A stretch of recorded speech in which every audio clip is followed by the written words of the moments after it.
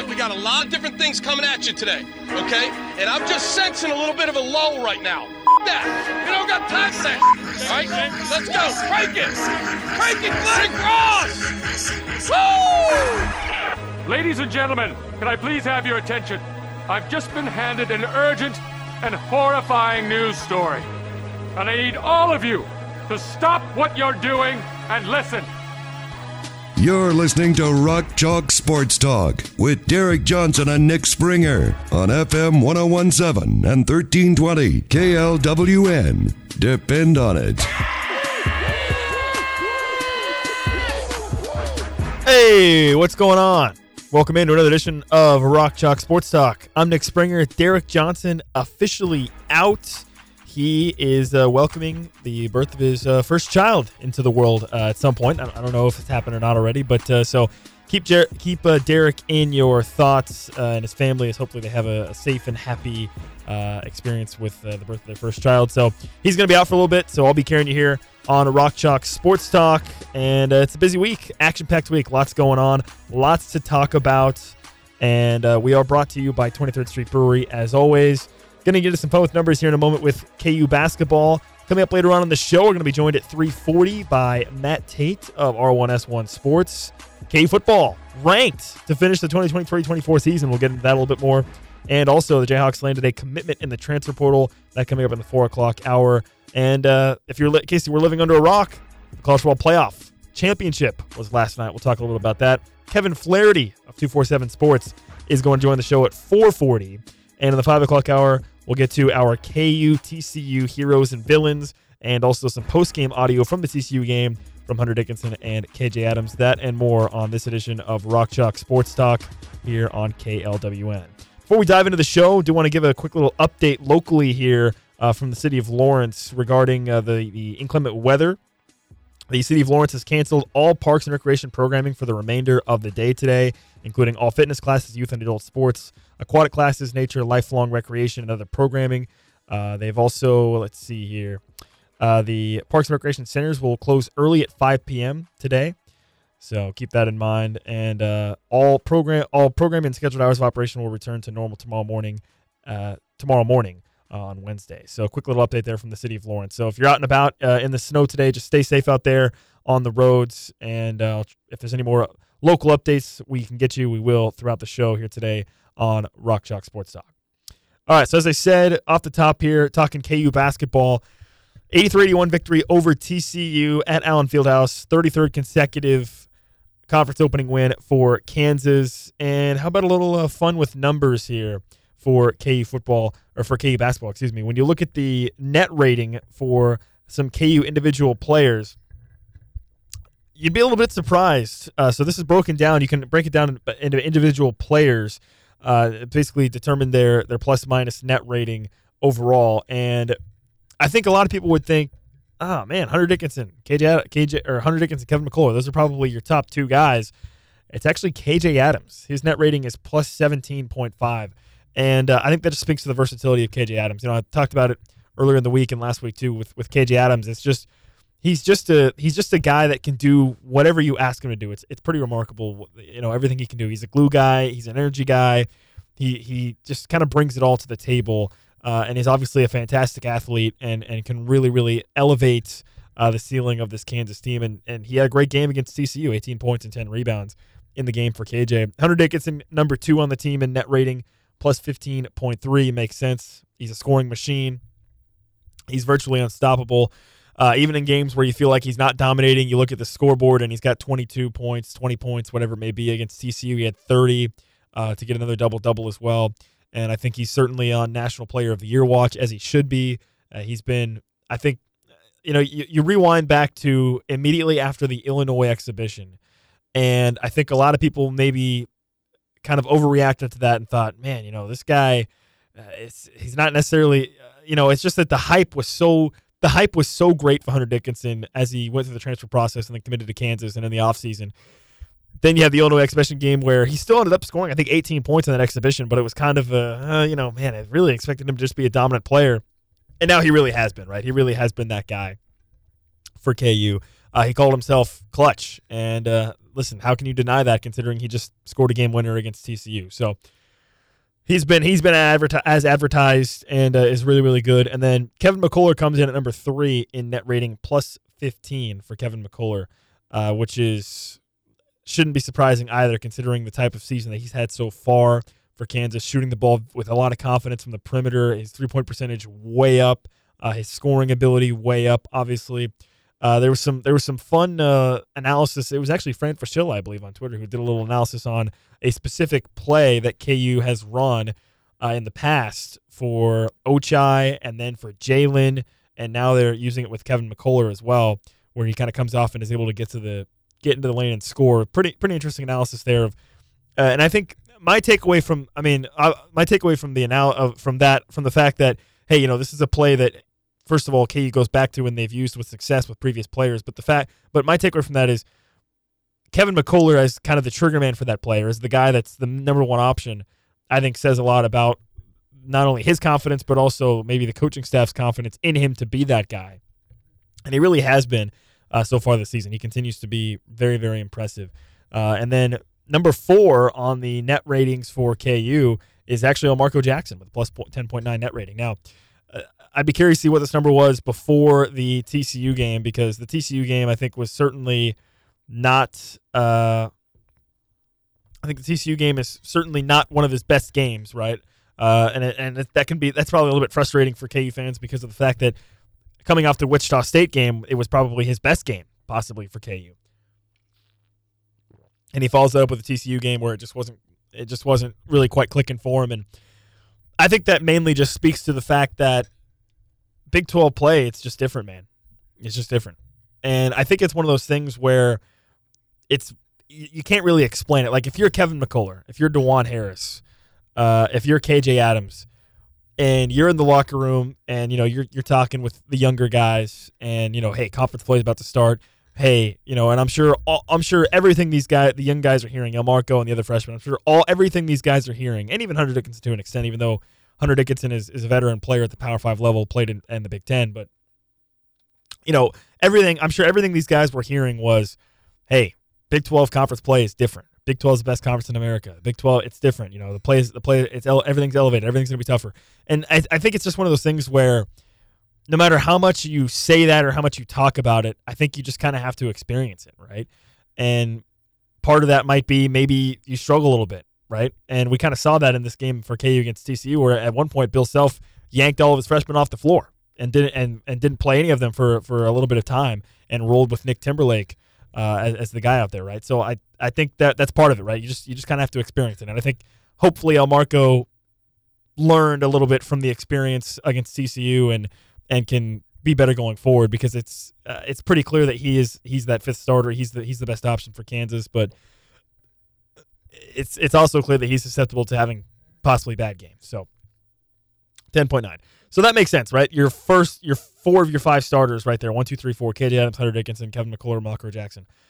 Now, you may be wondering, number 5 must be DeJuan Harris, and he must be pretty, Marco Jackson's at plus 10.9. DeJuan Harris must be pretty close, right? And he must be number 5. Wrong. DeJuan Harris is actually KU's 8th best player in net rating. His net rating is negative 3.4 net rating for DeJuan Harris. Now, sometimes I think analytics can be a little bit screwy with DeJuan Harris because of the fact that really some of the areas where he excels in the most is defense and kind of being that floor general, running the point, running the offense, to where maybe the analytics will look at a guy and say, wow, this guy's playing this many minutes and he's not producing a lot of counting stats. So I take this with a little bit of a grain of salt, but we've kind of skirted around this idea of DeJuan Harris. I think definitely has not been as sharp in a majority of games this season as maybe you would hope him to be, especially on the defensive end, and even more so. You look at a game like this against TCU, where I've talked about this before. The big thing with DeJuan Harris is I really want to see him be the guy that's in control, be the guy that's kind of managing the game and controlling the tempo. He's basically you're expecting him to be an extension of Bill Self on the floor. And in the game against TCU was able to ramp up the pace, and KU never was really able to get any control on the tempo of the game. The game was played at a pace that I think was more comfortable for TCU, and KU never really was able to kind of push back on that. And so that to me falls a little bit on DeJuan Harris at times. So I don't know. I think it's pretty clear DeJuan Harris has been not as great this season as maybe he has been previously, but at the same time, it hasn't negatively impacted KU, right? I mean, the Marquette game, their only loss was obviously the game where it affected them the most with DeJuan Harris having a bad game. But and again, you look at the TCU box score, 10 points for DeJuan Harris, great. 8 assists, fantastic. 5 turnovers. Ugh. You'd like that to be, 2 or 1 if you're having 8 assists. So, I don't know. DeJuan Harris it's something to continue to monitor. And I think the discussion around, any of these guys, DeJuan Harris, Kevin McCullough, Hunter Dickinson, KJ Adams, the discussion around any of those guys is, well, they just have to figure it out, right? Because you're probably not going to have anybody off your bench that's really going to be able to jump up and fill that sort of void if you have somebody who's in a slump. And I guess that is a little bit worrisome if you're KU. I mean, if Kevin McCullough does slump at some point, what's the solution? Right for KU? I mean, I don't know. We'll see if that happens, but they're kind of just rolling with the guys that they've got. Those 5 guys, certainly in terms of starters. I mean, you figure DeJuan Harris and Kevin McCullough and KJ Adams are going to be playing 35 minutes a night in conference play. Hunter Dickinson probably going to be playing quite a bit as well. So if those guys hit a lull or if they are struggling, it's just going to kind of be up to them to dig themselves out of it. So number 5, so you got the top 4, KJ Adams, Hunter Dickinson, Kevin McCullough, and Marco Jackson in net rating. I mentioned DeJuan Harris is 8th on the team. 5th on the team is actually Jamari McDowell with a plus 0.2 net rating.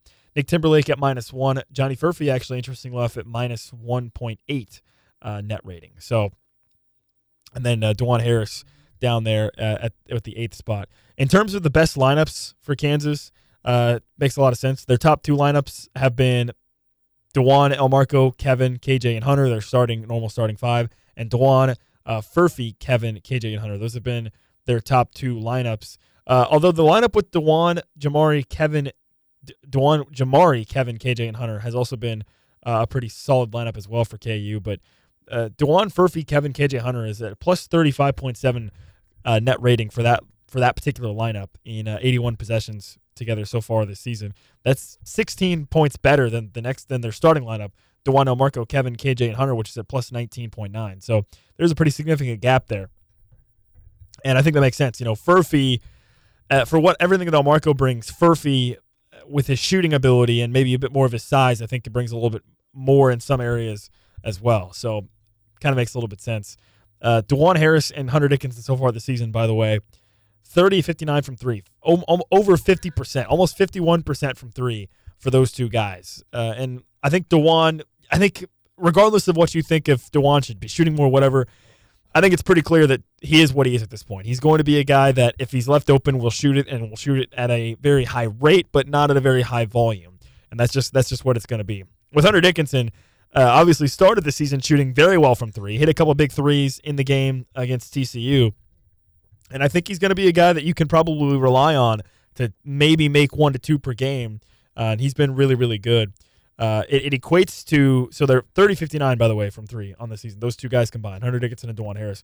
It equates to just 4.2 attempts per game thus far in the season, which basically begs the question of, should those guys be shooting it more? Again, I think with DeJuan Harris, I think he is what he is. I don't think you can expect him to be shooting much more than what he already is. So he's just going to be a low-volume, high-efficiency shooter probably from 3, and I think that's just going to be what he is. I don't expect him to really change. That seems to be what he's most comfortable with. I mean, who knows, right? I mean, if Bill Self continues to tell him to shoot more and he still is kind of doing what he's doing now, I don't know what it takes. With Hunter, I think it's interesting because I do think with Hunter there might be some games where maybe he feels it and will take a lot more, and maybe some games where he won't. And I also think with Hunter, it could be kind of game plan based, right? If you're playing a team that has a more traditional center and you're going to be spending more time kind of on the block down low, maybe, or a traditional center that maybe isn't great movement, maybe that does lead to more threes for Hunter, but maybe not, right? If you're playing against a guy who's a little bit quicker. So I think it's kind of matchup based for Hunter, depending on how many more threes he might take per game. And then some other interesting notes here from KU in terms of their shooting. When you look at kind of where they are best at shooting, one area that I kind of wanted to highlight here is the mid-range. And in the mid-range too, so inside the 3-point line, but outside anywhere in the lane/paint area, it's kind of hit or miss. Johnny Furphy's actually 3 for 3 from the what they classify as mid-range too, so he's 100% for the year. Timberlake is 2 for 3. And then when you look at the starters, Hunter is just a 51.4%, Kevin 29.6%, DeJuan 28.6%, Elmarco 23.5%, KJ just 12.5%. What's classified as mid-range too, so inside the 3-point line, but outside the lane paint area, which basically I think begs the question of what's up with that. And if you're going to continue to struggle in that area, it's not necessarily, it's not necessarily bad to be not that great from mid-range, because if you are able to get into the lane and get to the rim as effectively as Kansas is with Hunter Dickinson, Elmarco cutting and driving, Kevin McCullough getting to the rim, KJ Adams with dunks and things like that, maybe it's not so much a bad thing. Like, basically, if you are so good at getting to the rim, which KU I think has proven they are so far this season, maybe even if you are not very great from the mid-range, it doesn't really matter that much if you can be so effective getting to the rim. But it is kind of a head-scratcher, right, that they're struggling in that area on offense. And that's one thing that kind of jumps out to me there is with KJ, right? Like, there was all this discussion about, is KJ Adams going to evolve and become maybe, more of an outside threat? And that hasn't happened yet. It hasn't happened yet, but it also hasn't hurt Kansas, right? He has still been as effective as ever, and really it's been even better, I think, than maybe what you possibly expected coming into the season, even without adding that real aspect to his game, because he's really great at passing. His ball handling, I think, is clearly improved. And he's just really, really good at dunking, obviously, because of his athleticism. So, I don't know. That's a bit of an interesting lens to look at from the mid-range perspective, which, again, basically lends it kind of the thought process of, okay, well, if you're very effective getting to twos, that's fine. And then with the 3-point shooting for Kansas, it has dipped down a little bit, kind of coming back down a little bit. But if you can shoot a lot of threes, or if you can make threes at a relatively high percentage and be very, very effective at getting to the rim, maybe you don't necessarily need that mid-range aspect of your game. I mean, Kansas right now is still shooting 38% from three as a team. That's good for top 25 in the country. So, even if you are struggling in that mid-range area, if you shoot as a team 35, 36, 37, or in this case 38%, and you're very, very good at getting to the rim, maybe it's not such a big deal that you're not very good at shooting the mid-range shots. I mean, again, Furphy 100% on just 3 attempts. Timberlake 67% on 3 attempts. Hunter just 51%. Kevin 29.6%. DeJuan 28.6%. Elmarco 23%. KJ 12.5%. So, I don't know, just kind of an interesting little tidbit there on possibly for Kansas, maybe an area that they are struggling on offense in the mid-range area. So who knows what that means going forward for KU. That's a little bit of fun with numbers for Kansas here on RCST. Coming up in just about 15 minutes or so, we're going to be joined by Matt Tait of R1S1 Sports. Also going to get a transfer portal update on KU football coming up later on the 4 o'clock hour. Got to talk about the college football playoff title game. That's coming up later on in the show. Kevin Flaherty of 247 Sports is going to join the show at 4:40, and we'll also get to our KU TCU heroes and villains in the 5 o'clock hour. All that coming up here on Rock Chalk Sports Talk, but the final AP poll came out overnight. Where's Kansas ranked? We'll talk about it next here on RCST. You're listening to Rock Chalk Sports Talk on KLWN.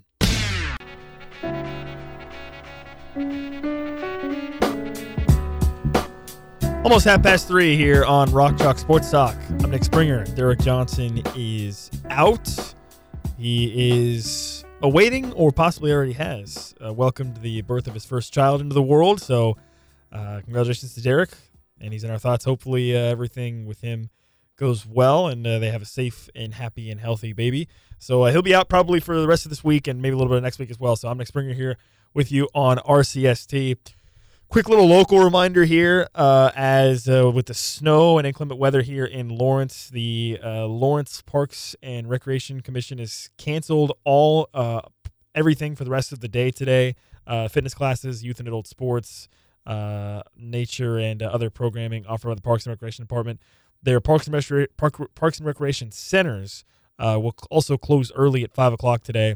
they'll go back to regular hours of operation tomorrow. So if you're in the Lawrence area and going out and braving the snow, be safe out there on the roads, and give yourself a little extra time possibly if you're going anywhere.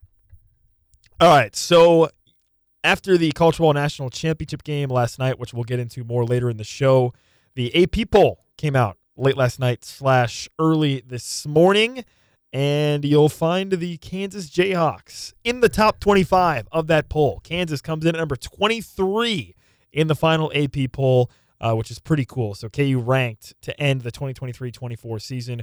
Really cool achievement. You know, it's one of those things where, is it really that big of a deal to be ranked? Maybe not necessarily. Like, you don't really get anything from it, but in terms of notoriety, in terms of just kind of a tangible benchmark of progress for the program, it is something that you can use just to say, okay, look at this, ranked in the top 25 to end the season.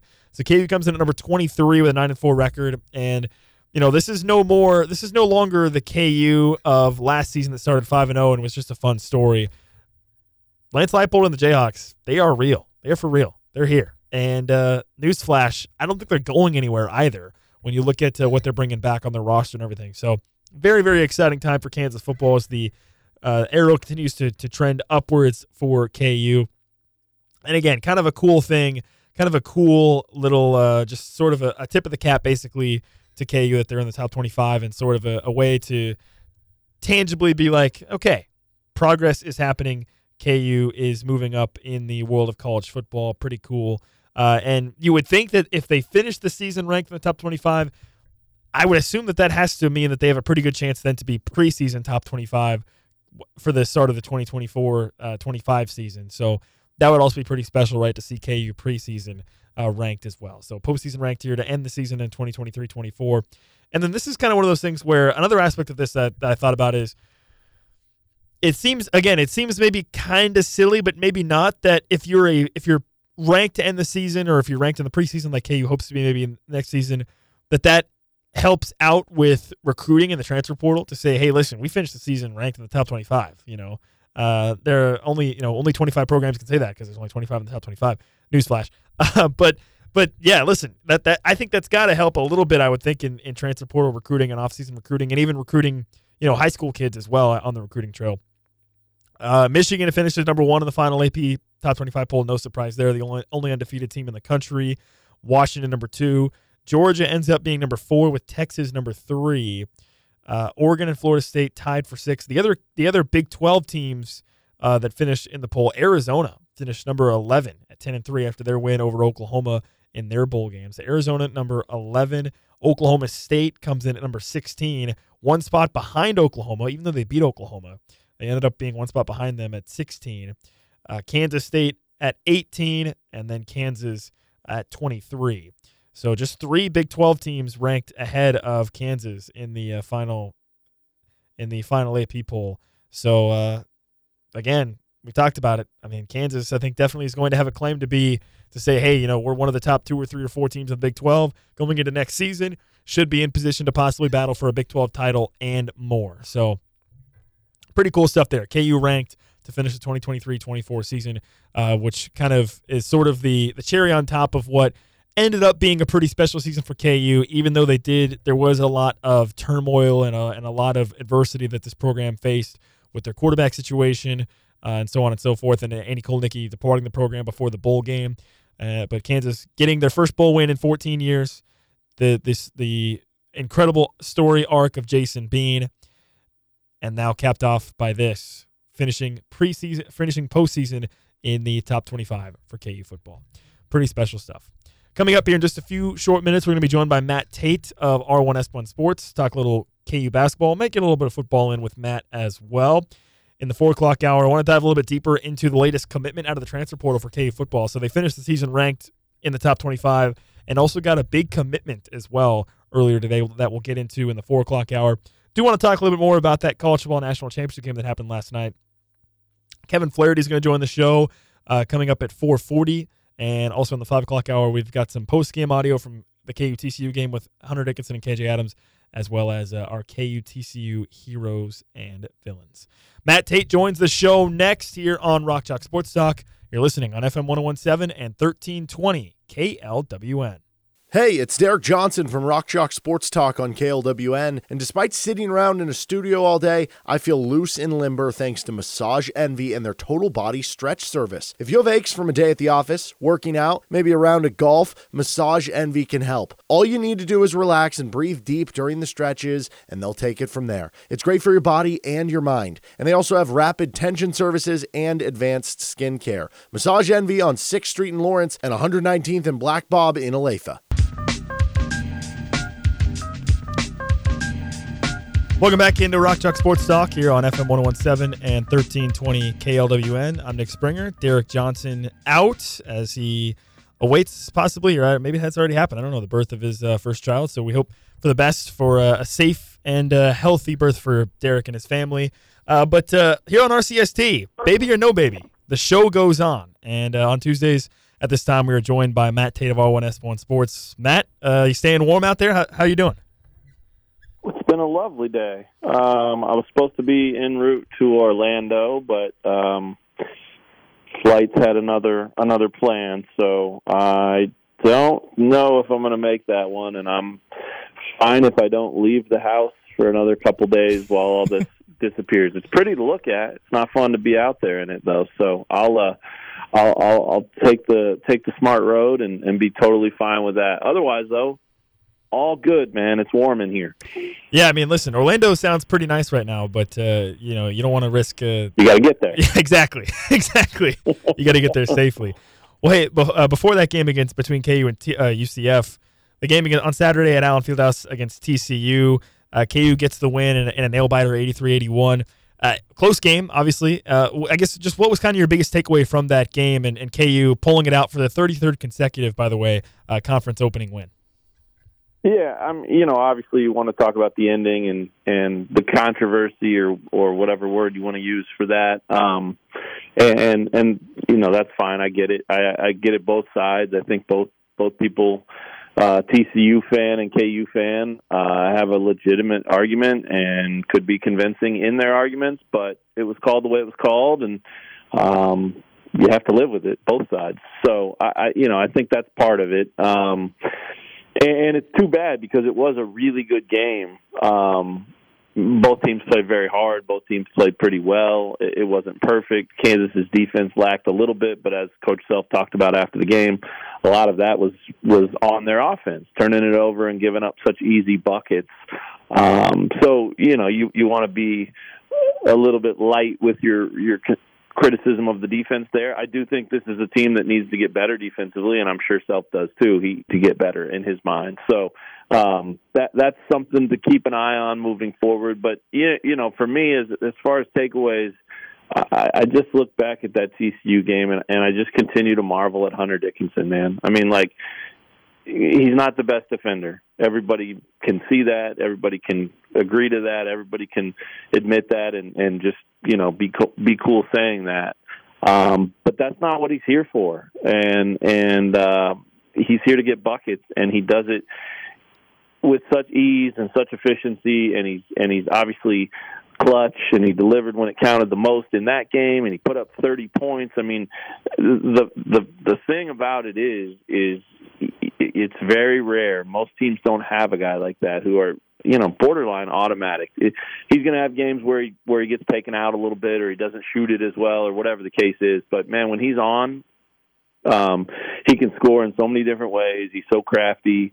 He's so big that it's an absolute luxury and bonus and huge advantage for Kansas to have that guy. And so you live with whatever else he does or doesn't give you. I wrote a little bit this week, and it's up there today, leading the site right now. I wrote a little about that after the game on Saturday, and then I dove in a little more.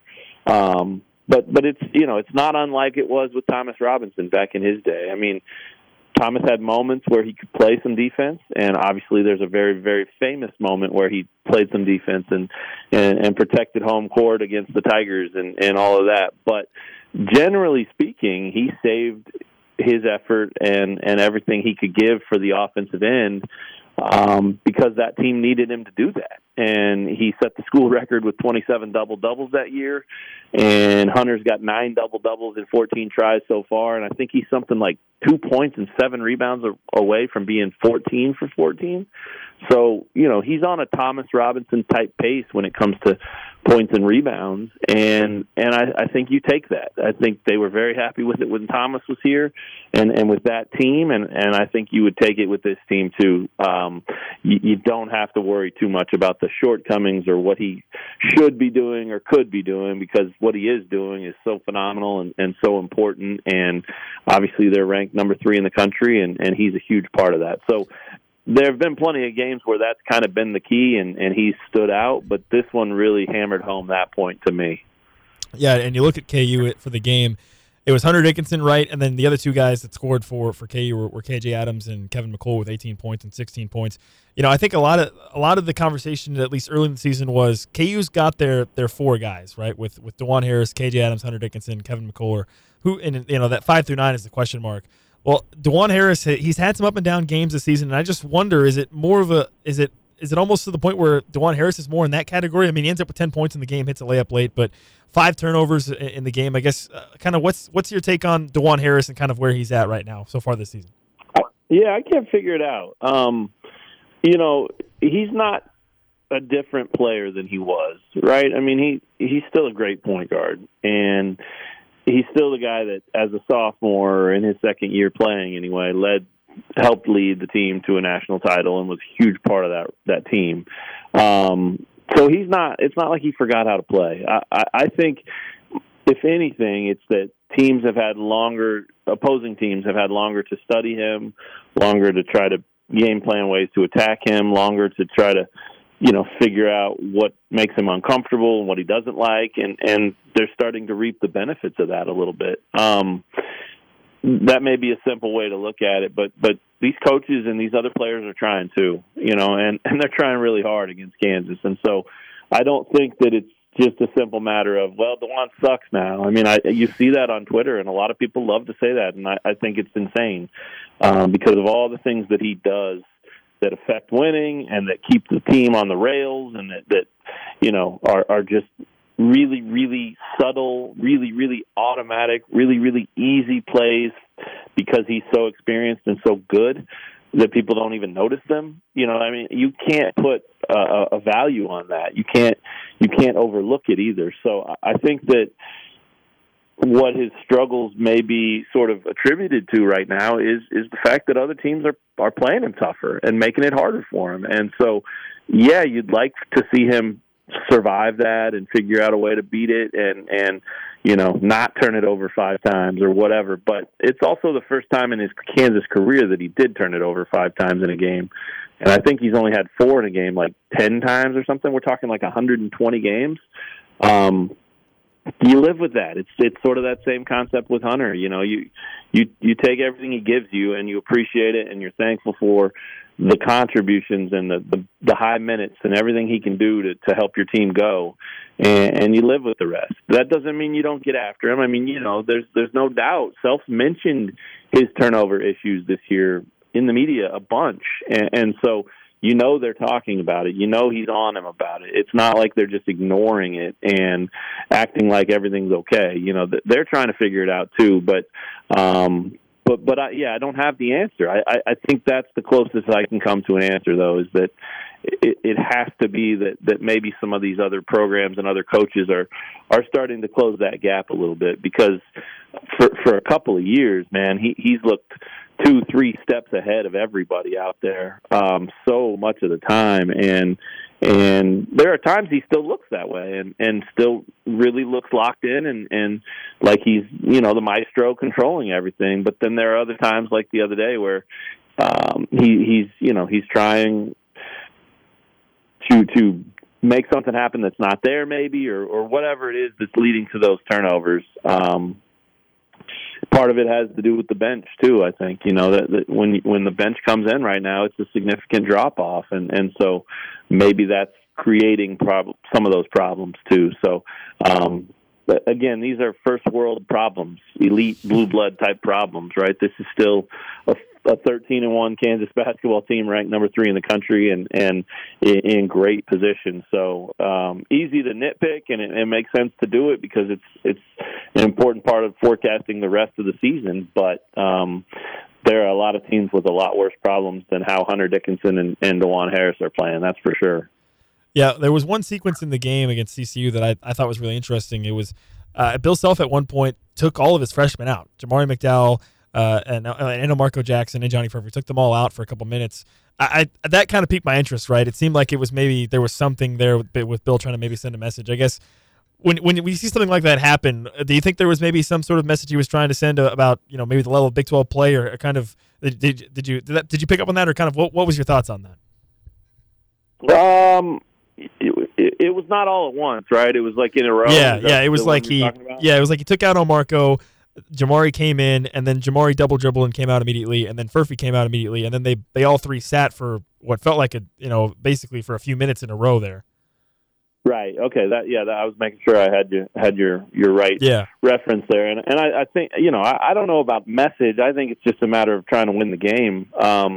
Those guys are still lacking in that area, El Marco included. I mean, he played a really good game against Wichita State 1 week earlier, and there was some hope that maybe that was the springboard to some more consistency, but he's still a freshman, and he's still figuring it out. And with El Marco, and I'm going to write this too here maybe this week or next week, but I've done some interviewing on it. I mean, I still think it comes back to this is a young dude playing basketball at this high level, surrounded by guys who have done it for a lot longer than he's even thought about it, and who have done it at the highest level. When you talk about winning national titles and being All-Americans and things like that. So it can't be easy for him, and I'm not trying to make excuses for him, but it can't be easy for him to go out there and feel supremely confident and feel like he should assert himself when you look around and you see Hunter Dickinson and DeJuan Harris and Kevin McCullough and KJ Adams. I mean,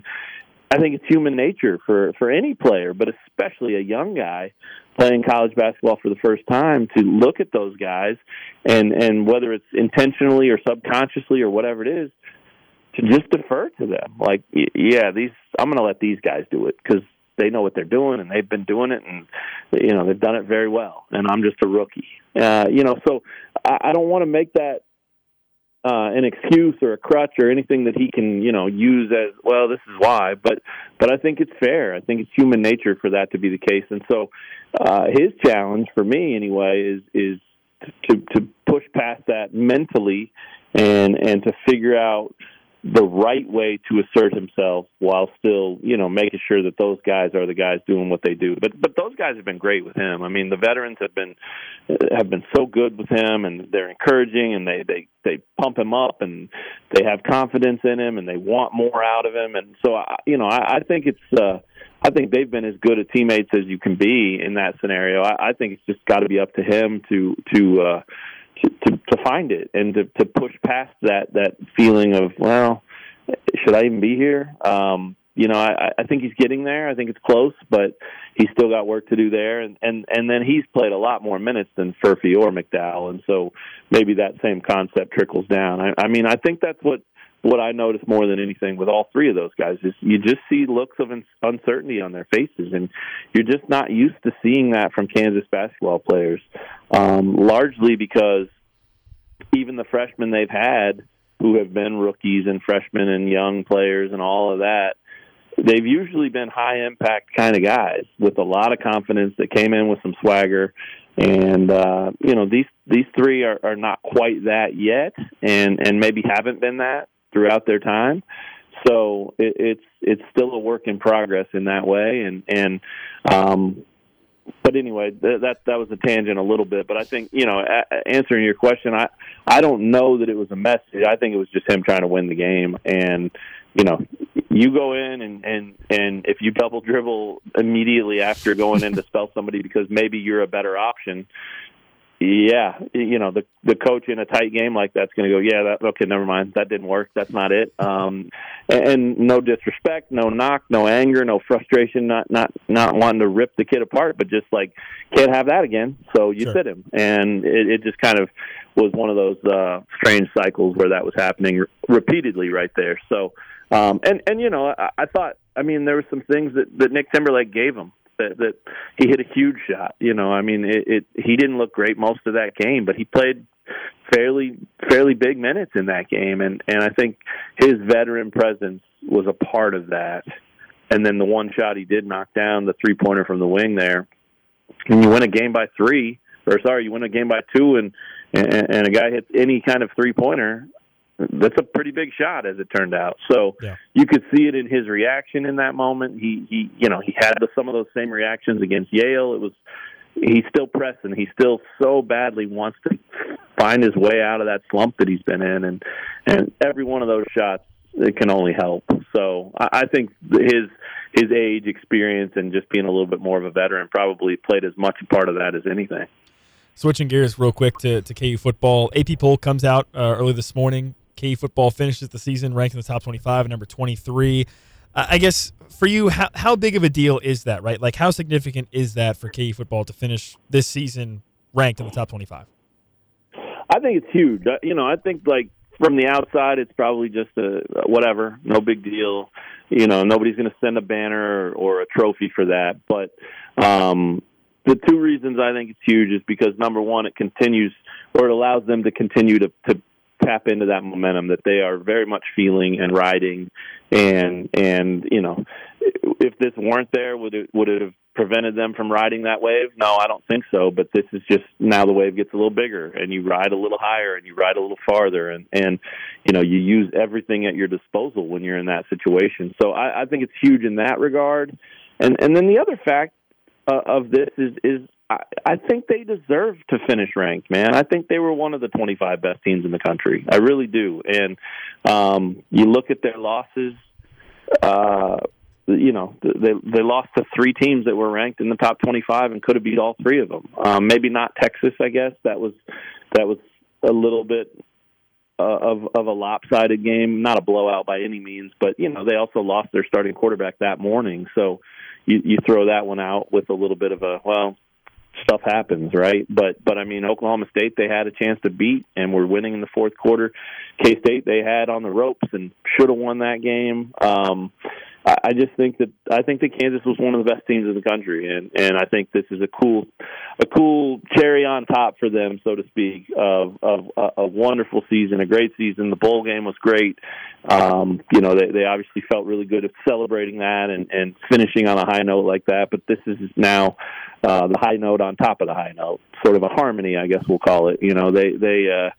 They get to finish and feel good one more time thinking about what this 9-4 season was about, and I think that can propel them in the smallest way. It's still about the work and in the culture and the consistency and putting in the time and doing it. But all these little things are fuel for, the reason they put that work in and why they want to keep going and pushing.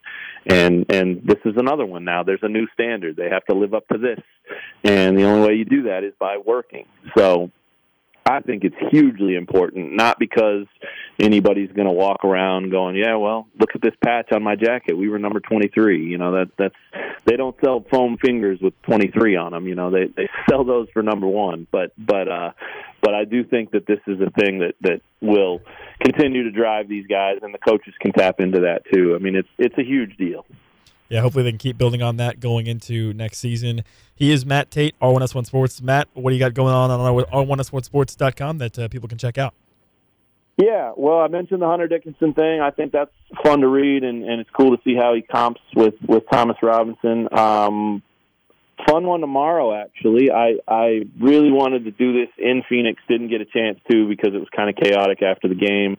But I finally caught up with Rich Miller and Kenny Logan this week. And if you don't know, those were the 2 guys responsible for the Gatorade bath that Lance Leipold got. So a little reflection, the cherry on top of the cherry on top of the cherry, we'll call that. But it was fun talking to those guys about drenching their coach with the Gatorade, and so that'll be up tomorrow morning on the site. And then, of course, big week for the women's basketball team. The men play tomorrow as well. The women have number 4 Baylor coming in here. They could really, really use that one.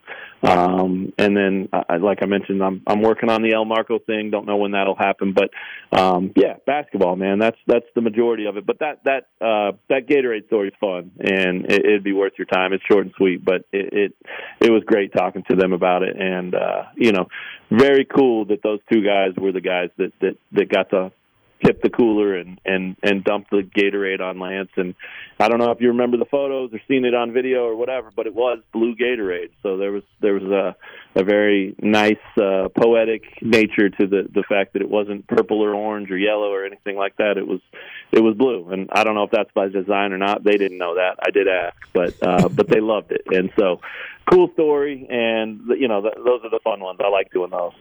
Great. Awesome. Well, Matt, once again, appreciate your time as always. Check him out at r1s1sports.com. Matt, thanks so much. All right, Nick. Thanks, man. Have a great week, and good luck to Derek, and good luck to you without Derek. I have faith in both of you. I have faith in Derek as a father, and you flying solo without him, because yeah, you're not going to get much out of him once that clicks. He's going to be busy. Trust me. Thanks. You might have more faith than I do, but thanks so much, Matt. Thanks. There you go. Take care, man. All right. That was Matt Tait of R1S1 Sports here on Rock Chalk Sports Talk. 1 hour down, 2 to go. We're going to talk more about KU football. They got a big recruit out of the transfer portal. That's coming up next. You're listening to Rock Chalk Sports Talk on FM 101.7 and 1320 KLWN. Depend on it.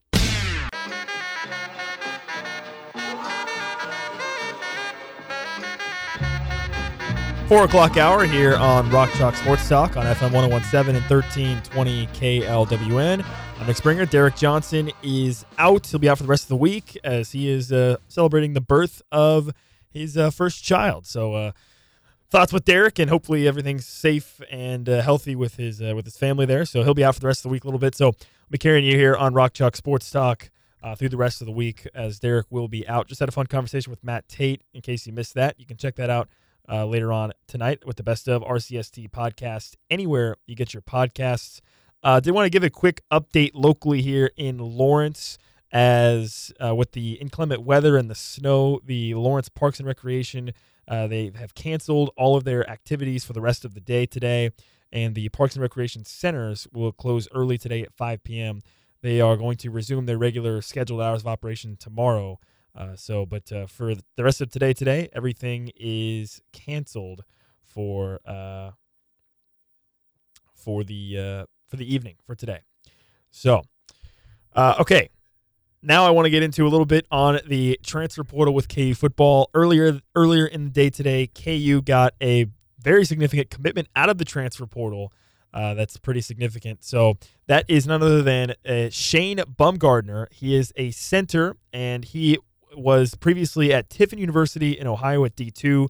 He won the Remington Award for the top center in D2, entered the transfer portal, had a couple other offers from Buffalo, Old Dominion, and Bowling Green.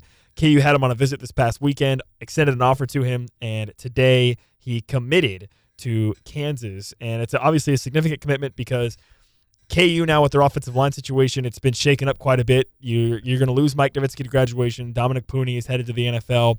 And then a couple of transfers out of the program really depleted the depth, especially on the interior of the O-line for Kansas, losing Armaje Reed-Adams, who ultimately committed to Texas A&M, and then Spencer Lavelle, who actually also today committed to Nevada. And so Kansas did have some holes to fill in the middle of the offensive line, and they've gone out and gotten Shane Bumgardner, a D2 transfer. And, I think the initial reaction when you hear about a D2 transfer might be, a little questionable, but then you look at what KU just did with a D2 transfer, Dominic Pooney, a guy who was a D2 transfer and now is headed to the NFL. So I think when you consider the evaluation process of this KU staff and what they've done with a previous guy on the offensive line who was a transfer from the D2 level and now he's headed to the NFL, I think you got to feel pretty good. And obviously this is a guy in Shane Bumgardner who was the top center in D2 at Tiffin University, which, by the way, in case you're wondering if you needed to Google Tiffin University, they're in Ohio. Tiffin, Ohio, in case you're curious. So, but yeah, I think it would seem logical that Shane Bumgardner would become the Nowitzki replacement. I'm a little bit curious, and we'll talk with Kevin Flaherty about this more later on this hour about, if it is safe to assume that Bumgarner is basically guaranteed to start in the fall. Coming from the D2 at the center position, is it a guarantee, basically? I would think probably KU internally is operating under the assumption that it is, because otherwise I don't think they would necessarily be going out and getting a commitment from a guy who they couldn't guarantee would be a starter, considering they do have some question marks on the interior, as I mentioned. So you want to make sure you can get a guy that can be the starter. So I would assume so, but we'll get Kevin's take on that later on in the hour. But because if he is able to become the starter, that's very significant, because now you filled one of your positions of need on the offensive line with a guy who's a starter. And it also, what it allows you to do is, with Michael Ford, was a guy who it seemed like could play center. He was kind of the backup center for KU this season, but seems maybe more well-equipped to be at the guard position. By bringing in Bumgarner, you can then have Ford stay at the guard position, and then you look at your guard spot. You have Ford, and Kobe Baines was a guy who made some starts this season at guard for KU. You figure he would probably be in line to start at that position. And then when you look at the tackles, you'll have Bryce Cable back, and then you're going to have probably a battle at the tackle position with Calvin Clements, the up-and-coming redshirt freshman from right here in Lawrence, and Logan Brown, who was coming off of an injury this past season, who was a very highly touted transfer from Wisconsin. So that Bumgarner basically shores up your starting offensive line, right? Then you can kind of say, okay, here's our 5 guys we think. We're going to have Bumgarner in the middle, our 2 guards, Baines and Ford, and then on the outside of the tackles, you have Cable and then either possibly Clements or Logan Brown, depending on who wins out on that battle. So a very, very significant commitment for KU. And again, I think when you consider the success that KU just had with a D2 transfer on the offensive line, you have to feel pretty good about the fact that you're bringing in a guy who was considered the top center in D2 and now coming to Kansas, and you can check off a box of kind of one of the big positions of need for KU. So that's a pretty big commitment that the Jayhawks got earlier today. Another area of need for Kansas that they continue to be pretty aggressive in is the defense on the defensive line. Another area where KU did lose quite a bit off their D line. They were going after Ryan Smith, a transfer from Duke, who ultimately decided to return to Duke. But they do have a couple other targets that they are keeping an eye on. One guy to keep an eye on is a transfer from NDSU who has some Kansas ties, Javier Darrett. He visited Kansas and then visited Missouri and USC. Now, Missouri just landed a defensive tackle transfer from Alabama, so you wonder if maybe that would maybe eliminate them from the running here for Darrett. So if it's KU versus USC, maybe KU can play the local card a little bit, and maybe that can help get Darrett into the program. If you're wondering about the USC connection, the head coach for NDSU took a position coach job at USC, so that would probably be the appeal there for Darrett if you wanted to go to USC. So KU still keeping their options open and looking for opportunities in the transfer portal. And again, in terms of getting guys in the spring, you really need to get them committed probably within the next couple days, maybe up to the next 5 or 6 days or so. You really need to get guys committed so that they can get enrolled for spring ball and can get on campus and be a part of the team in the spring. Otherwise, you're going to be looking at some summer additions. Derek and I talked about this yesterday. When you look at some of the guys that were specifically brought in over the summer, you look at a guy like Lawrence McCaskill, who definitely took some time to warm up. You wonder if he was a player who had gotten into the program earlier, if he would have had more of an impact earlier in the season than he did for KU last season, back in 2022-23. So it's pretty important. I would think that KU wants to get guys that they're looking for in the portal right away within the next week or so, basically, to make sure that they can get in for spring ball. So definitely, I think KU is probably making a pretty big push there. As I mentioned, Spencer Lavelle, who was one of the transfers for KU that did transfer out, committed to Nevada. So when you look at the transfers out of the program for KU, I don't believe Tanaka Scott has actually committed anywhere, but you have Armaj Reed Adams, who committed to Texas A&M.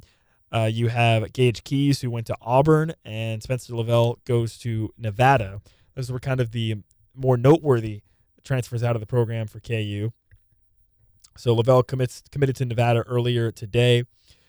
So KU still looking, I would think, probably still looking on the offensive line, right? Probably not satisfied with the offensive line, I would think, entirely, even with the commitment of Shane Bumgarner. Probably not totally satisfied. So I would keep an eye out for probably more activity there for KU. But right now it's clear that their biggest needs are in the trenches on both sides of the ball. And I think they definitely got a guy that hopefully can shore up at the center position with Bumgardner.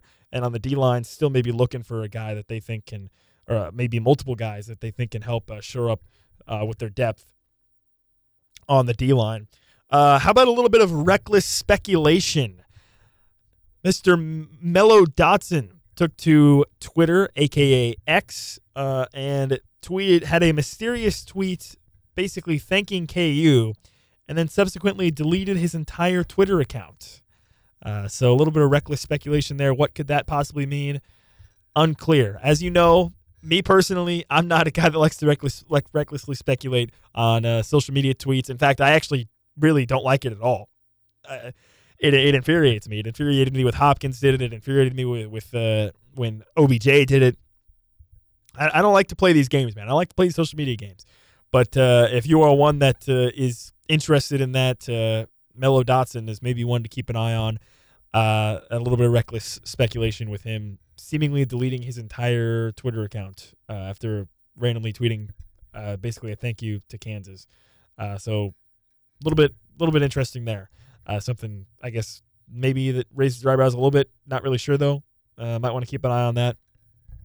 So the big commitment for the day for KU is Shane Bumgardner, the center from Tiffin University, D2 in Ohio, the Remington Award winner, the top center at the D2 level. Had a couple other offers from Group of 5 schools, Buffalo, Old Dominion, Bowling Green. Chooses Kansas after a visit over the weekend. And again, I think if you're Kansas, to me, I'm operating under the assumption of this is a guy that's going to be able to come in and start right away. He only has 1 year of eligibility left, so he's definitely looking to go and start somewhere, and I'm sure that was a big appeal for Kansas because Kansas has an opening at the center position. You think about KU supposedly trying to offer the Alabama center, Spencer McLaughlin, and, that was maybe I like the aggressiveness. I like the attitude from Kansas, but I think given the circumstances, he was probably going to end up going somewhere else, and he did end up going to Ohio State, actually. So, funnily enough.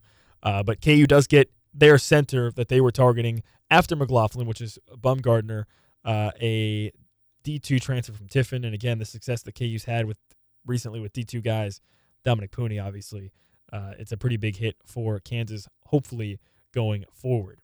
One other note, recruiting-wise for Kansas, the number one player in the state of Kansas, Andrew Babiola, is going to be visiting Kansas this weekend. He's been on campus a couple times. He's the number 3 tackle in the country, listed at 6'6", 275. Could be a potentially huge commitment for KU. KU, of course, got Malachi Kirby over the weekend. He was their second commit in the class of 2025 to go along with David McComb. And Kansas continuing to work hard on the recruiting trail, both in the transfer portal and at the high school level.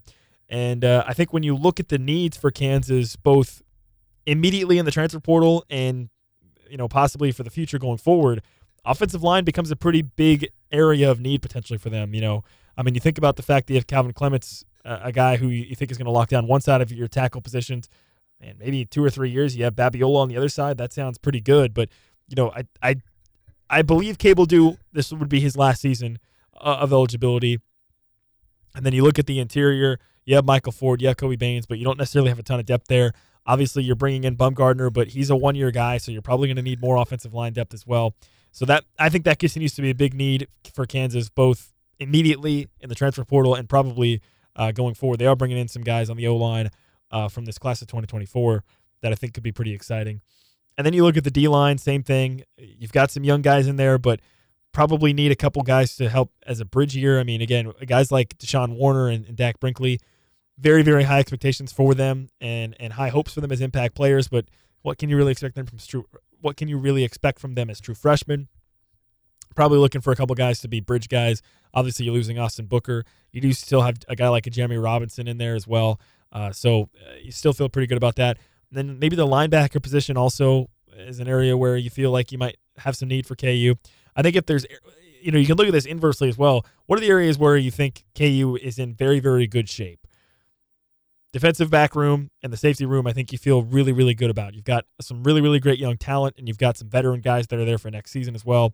You even added a guy like a Devin Dye in the transfer portal, so you probably feel perfectly solid with those guys. You look at the offense, at the quarterback position, you probably feel pretty good. I know maybe some people are thinking, well, you could go out and get a transfer quarterback to be a backup. Listen, Cole Ballard looked really good when he had to play, and if he's good with taking over the backup job, I'm honestly okay with that. And then you look at a guy like Isaiah Marshall coming in as a true freshman.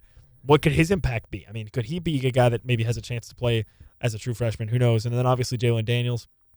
And look at the running back position. You got to feel pretty good there too. You have Devin Neal, Daniel Highshaw. Got, again, some young guys like Harry Stewart, guys like Johnny Thompson, Red Martell coming into the program as well.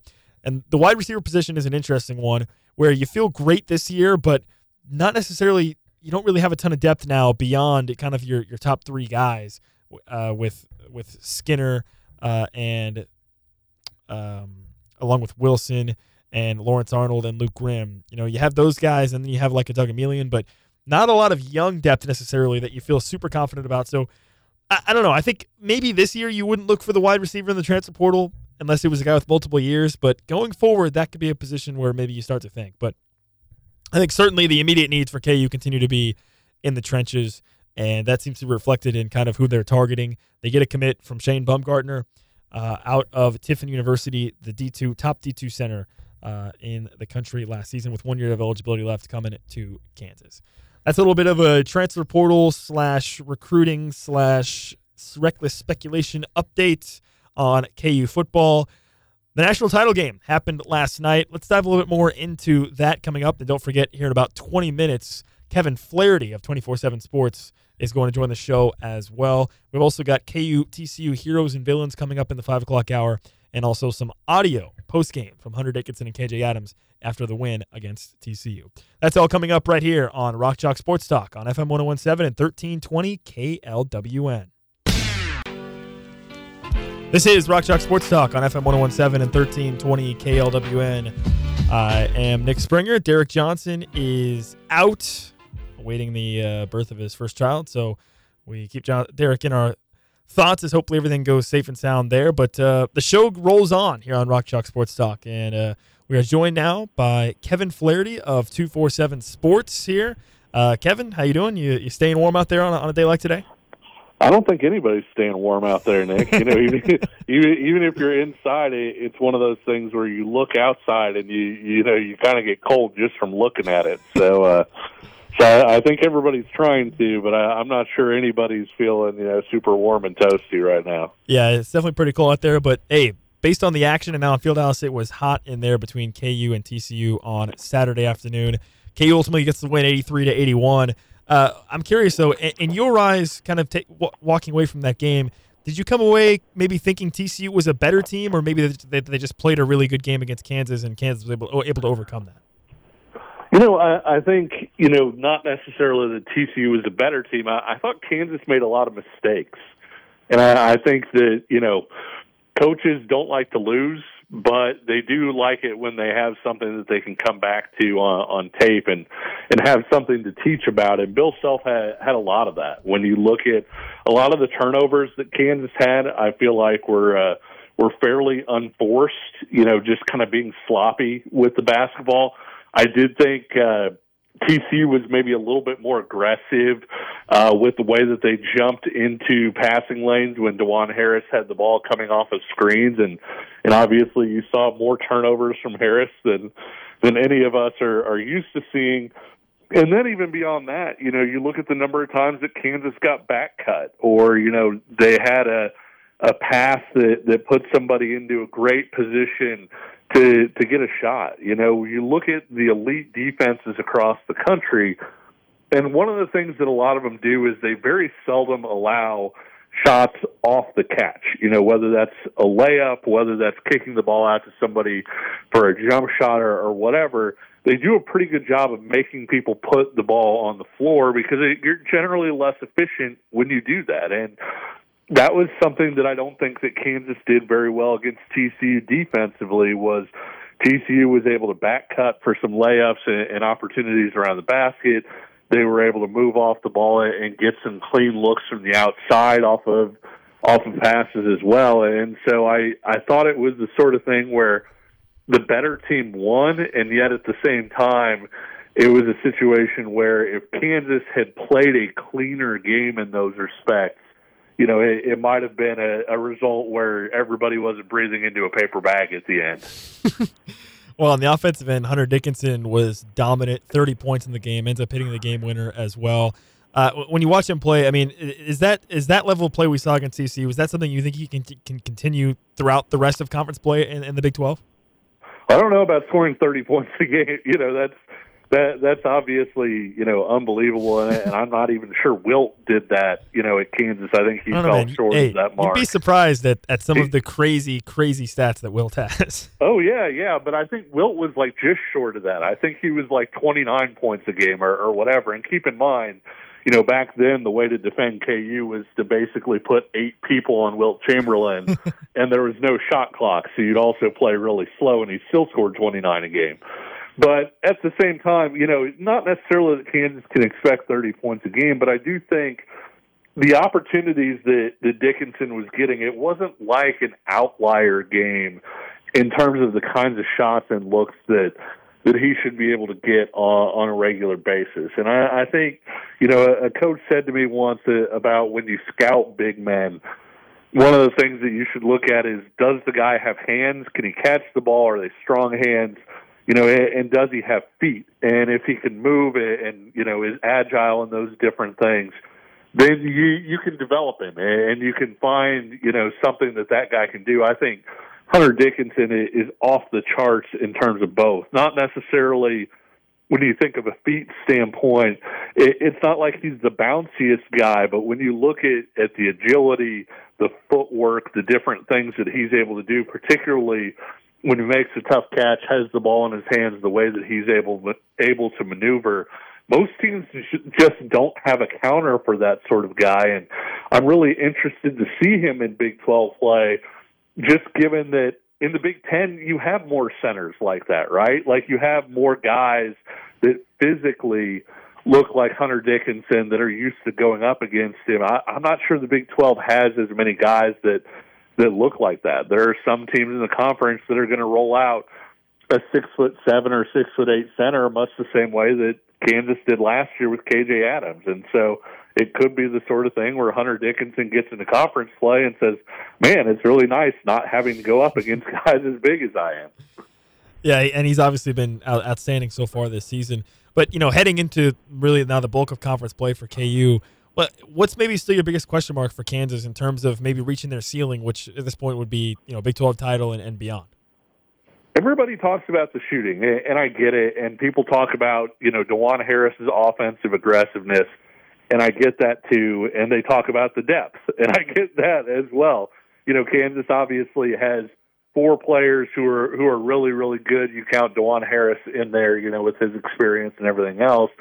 And then there are some question marks. But I think the biggest thing, and I've said this on this show several times, is I think for Kansas to go a long way and win a national title, which is something that this group is capable of, it has to start on the defensive end. You can't give up the cuts and things that they did against TCU. I think, you saw Hunter Dickinson get pulled out of the middle with various actions a few times against TCU. He wasn't quite able to get back to where he was able to defend the rim or be in rebounding position on some of those. It may be the sort of thing where you start to see Bill Self kind of tinker with his positioning, a similar way to what we saw Bill Self do when, he looked at David McCormick's drops and kind of, hey, how deep does he need to drop? Where does he need to be able to challenge things at the rim? And Kansas was worse defensively than they are now when Self started messing with that. By the end of the year, the final month of that 2020-2021 season, Kansas had a top 10 defense. And I think that's where this group needs to get, not necessarily a top 10 defense, but being in probably an elite of the elite defense. And when you look at the defensive players that they have outside of Dickinson, they should be turning people over more. They have guys who can defend multiple positions, who can switch, guys who can cool down a specific player if he gets hot. I think the way that this team goes a long way is the defense really, really needs to be there. And then that gives them the chance to score enough. And some of that possibly comes in transition after they get stops, a lot like what happened with that 2022 team. Yeah, when you look at the Big 12 conference in totality right now, I know it's obviously it's early, 1 game in, 2 games in, but at this point, it feels like it's a 2-horse race, right? KU and Houston. I mean, do you feel like there's any other teams that can get in the mix there, or do you feel like there's kind of a gap between KU and Houston at this point? I do think that there's a gap, between those 2 teams and the rest of the group. So there are teams that can be at that level for a game or 2, but they almost all have question marks here and there. I love the way Oklahoma plays right now, and I think that, with Javian McCollum is in the game and directing traffic, the offense is better than it typically has been under Porter Moser, and their defense is the best it has been since he's gotten there. When McCollum goes out of the game, whether that's resting, foul trouble, whatever, Oklahoma really struggles to score the ball. And even when McCollum is in the game, it's not necessarily a team that scores, really naturally. And so there are some questions there. BYU, is an experienced team. They shoot the ball really well.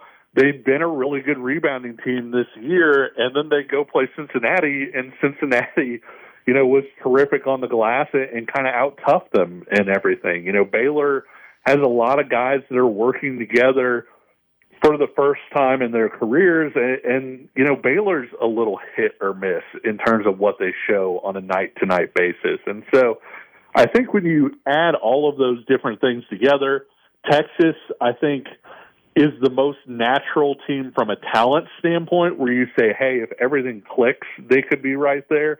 But Texas hasn't looked like that yet. Texas hasn't beaten a top 80 team in the country just yet, according to KenPom. And so when you look at that, yes, Dylan Dessou's back. He's not quite the Dylan Dessou that we saw, to end last year yet. He's not, a regular starter yet with that group.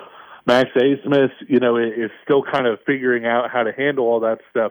Texas could be a team that goes in and wins the Big 12 tournament, but as of right now, they don't necessarily look like a team that's going to challenge for the Big 12 title, and Texas Tech showed that in going into Austin and leaving with a double-digit win.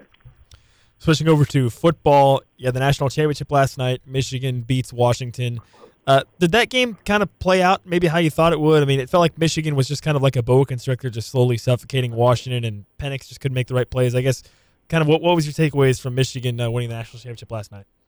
Yeah, one of my coworkers, Raymond Lucas, is a giant Washington fan, and he has been saying for weeks, even into the Texas game, that he thought Penix was kind of nursing an injury a little bit. And obviously you look at what happened against Texas and you say, my gosh, if he was hurt, doing what he did in that game, that's unbelievable. But I thought Michigan was able to get after him and hit him. You thought they would more than Texas, because while Texas is so good at the defensive tackle position, they weren't nearly as good on those edge spots as Michigan was, and they were able to get after him a lot. I think I saw they pressured him on 20 different plays last night and hit him a whole bunch and all that. And by the end of the game, it certainly looked like Penix was hurt and was nursing something, whether it was ribs or whatever it was. Offensively, one of the things that I had thought all along was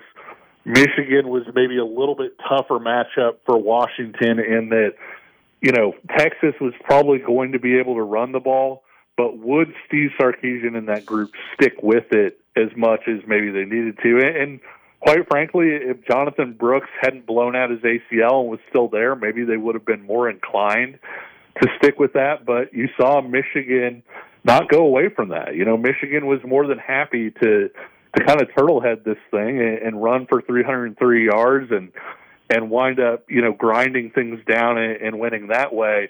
One of the best things I think you can say about this Michigan team, and I mean, they were good up front on both sides, that there are a lot of good things you can say about it, but they were just sort of themselves, Nick. Like, they were more comfortable being Michigan than you were being whoever it was that you were. They were never going to change who they were going to be, and they played a very comfortable Michigan game last night in terms of running the ball, letting the defense set the tone, and not getting away from what they did well, and not trying to do too much. And it led to, obviously a pretty resounding win and a national title.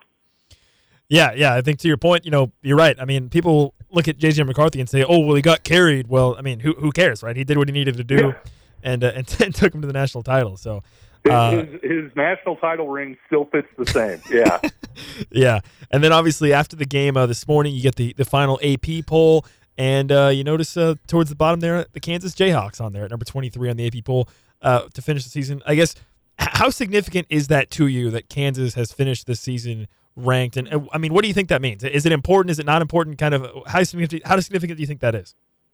I think it is significant because not only is Kansas ranked, Kansas is showing up in a lot of these way too early rankings, which of course there are about 8,000 iterations of those that are going to come out between now and the start of next season.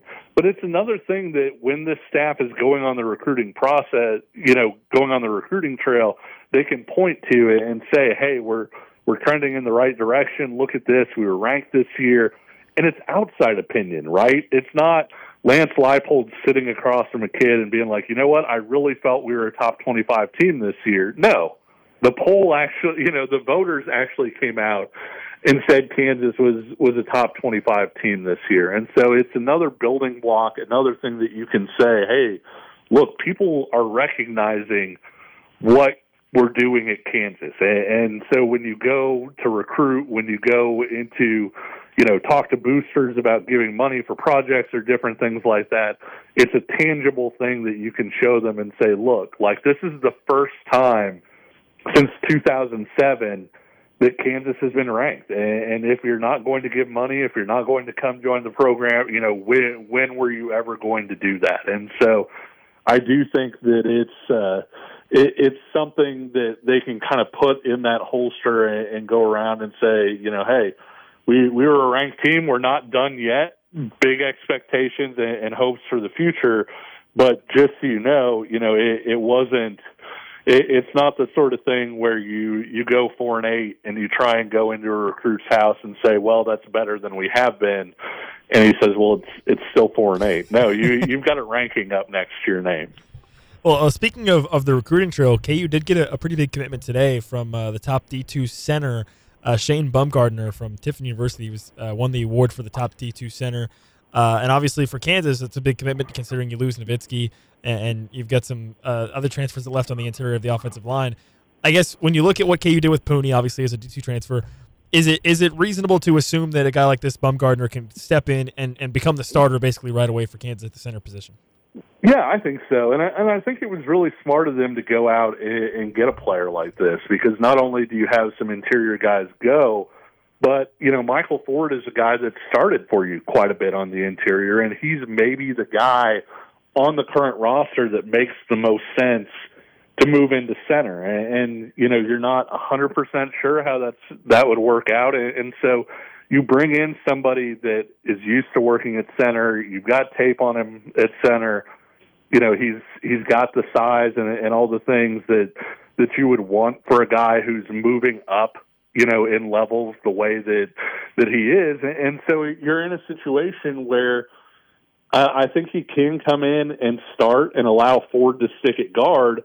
But if he doesn't, you now have options. Whereas before, if you didn't take a transfer, you didn't really have a whole lot of guys that you could look at and say, okay, I really hope that this guy pans out at that position. And so it was a really good get for him.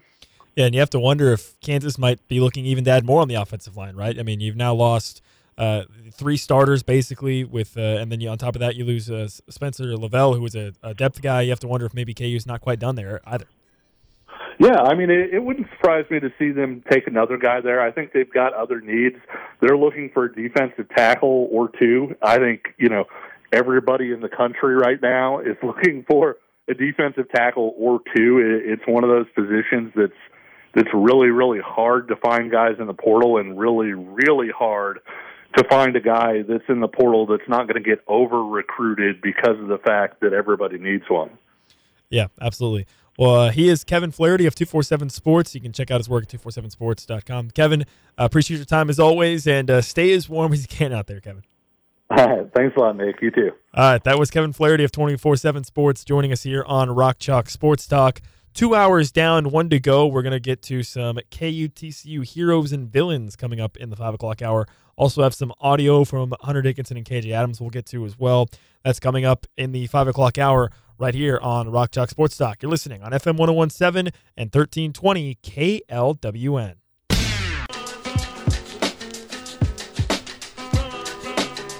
Five o'clock hour here on Rock Chalk Sports Talk on FM 1017 and 1320 KLWN. I'm Nick Springer. Derek Johnson out for the time being.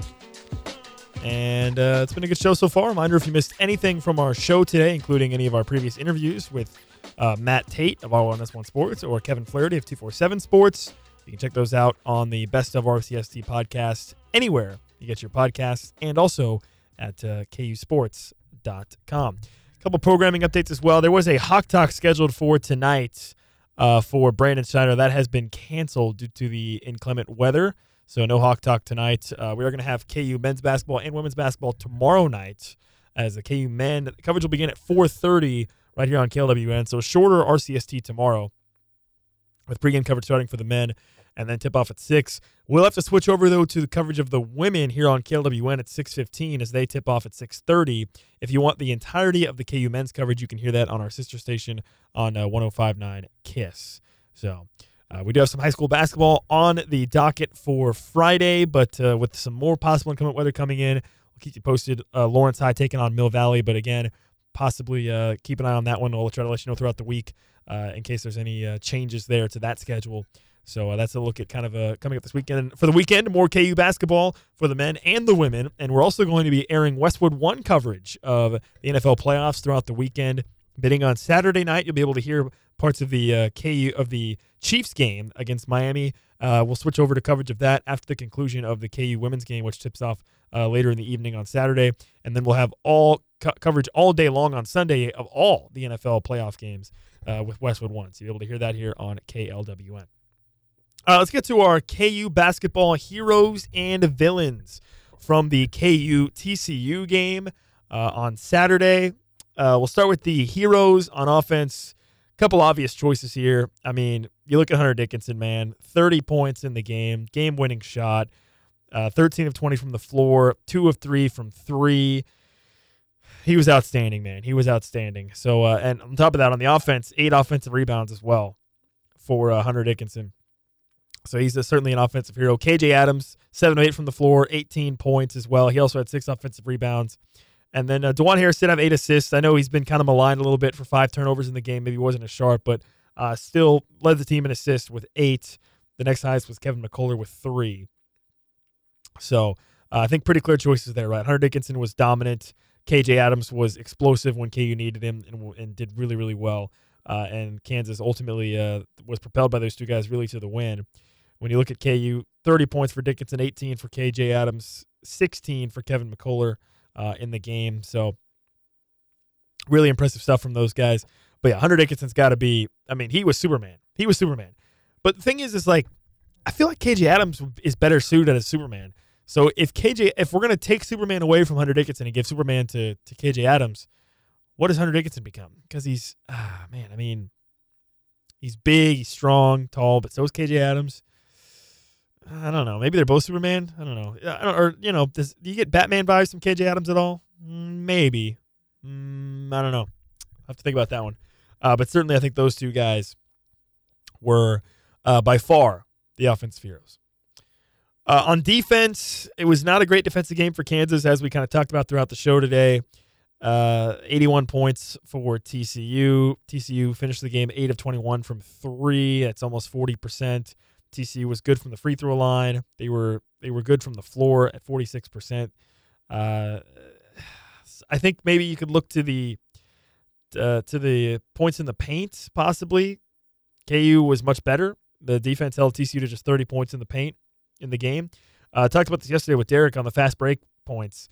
TCU came into this game averaging nearly 25 fast break points per game. They only get 14 off of KU in the game. So maybe that's in a weird way kind of the defensive hero for Kansas, that you were able to kind of limit them a little bit compared to what they normally get in fast break or in transition. Maybe that's the defensive hero. Defensive heroes in the paint. Maybe, you outscored him in the paint, did a good job of kind of limiting them in the paint, because he didn't really force a lot of turnovers either. Just 8 turnovers forced in the game by KU. Just 5 steals for KU compared to 16 for TCU. So, I don't know. Kind of tougher to choose a hero on defense for Kansas in this game, especially. What about the other heroes? Other heroes from the game. Listen, low-key the refs, man. The refs with the call for the flagrant. I mean, I thought Matt Tait did a good job of kind of explaining it.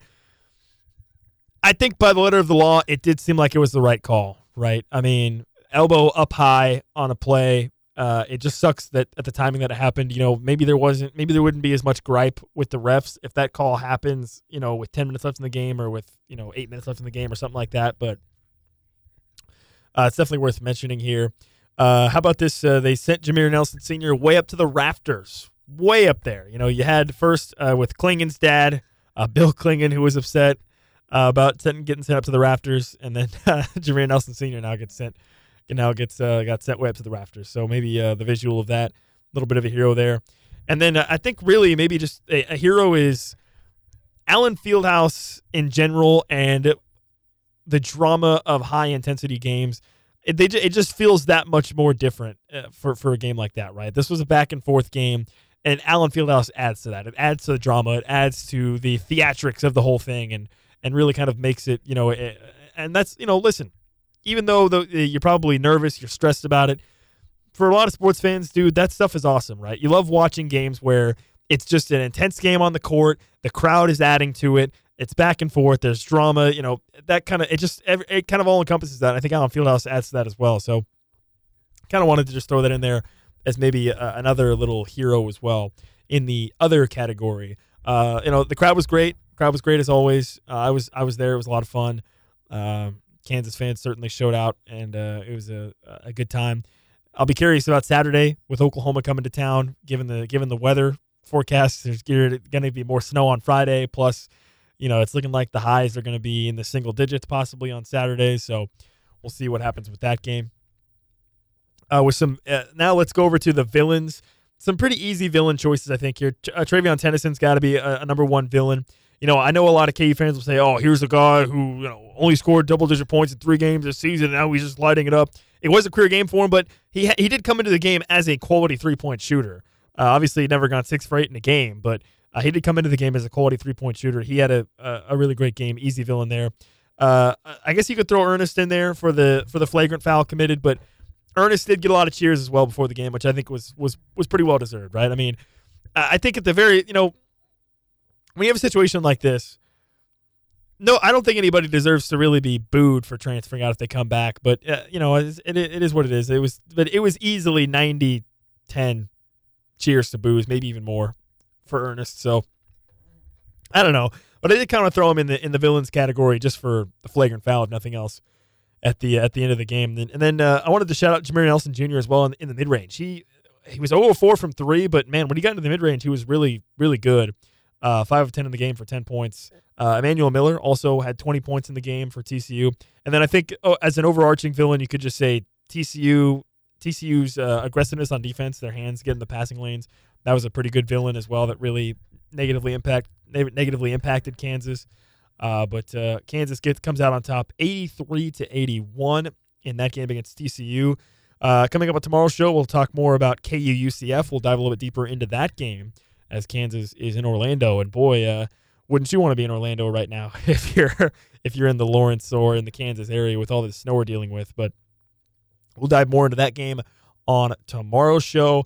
Coming up, we're going to get to some audio from the TCU postgame from KU. Hunter Dickinson and KJ Adams had a chance to talk with the media postgame after the win against TCU. We'll get to that coming up on the other side. This is Rock Chalk Sports Talk on FM 101.7 and 1320 KLWN.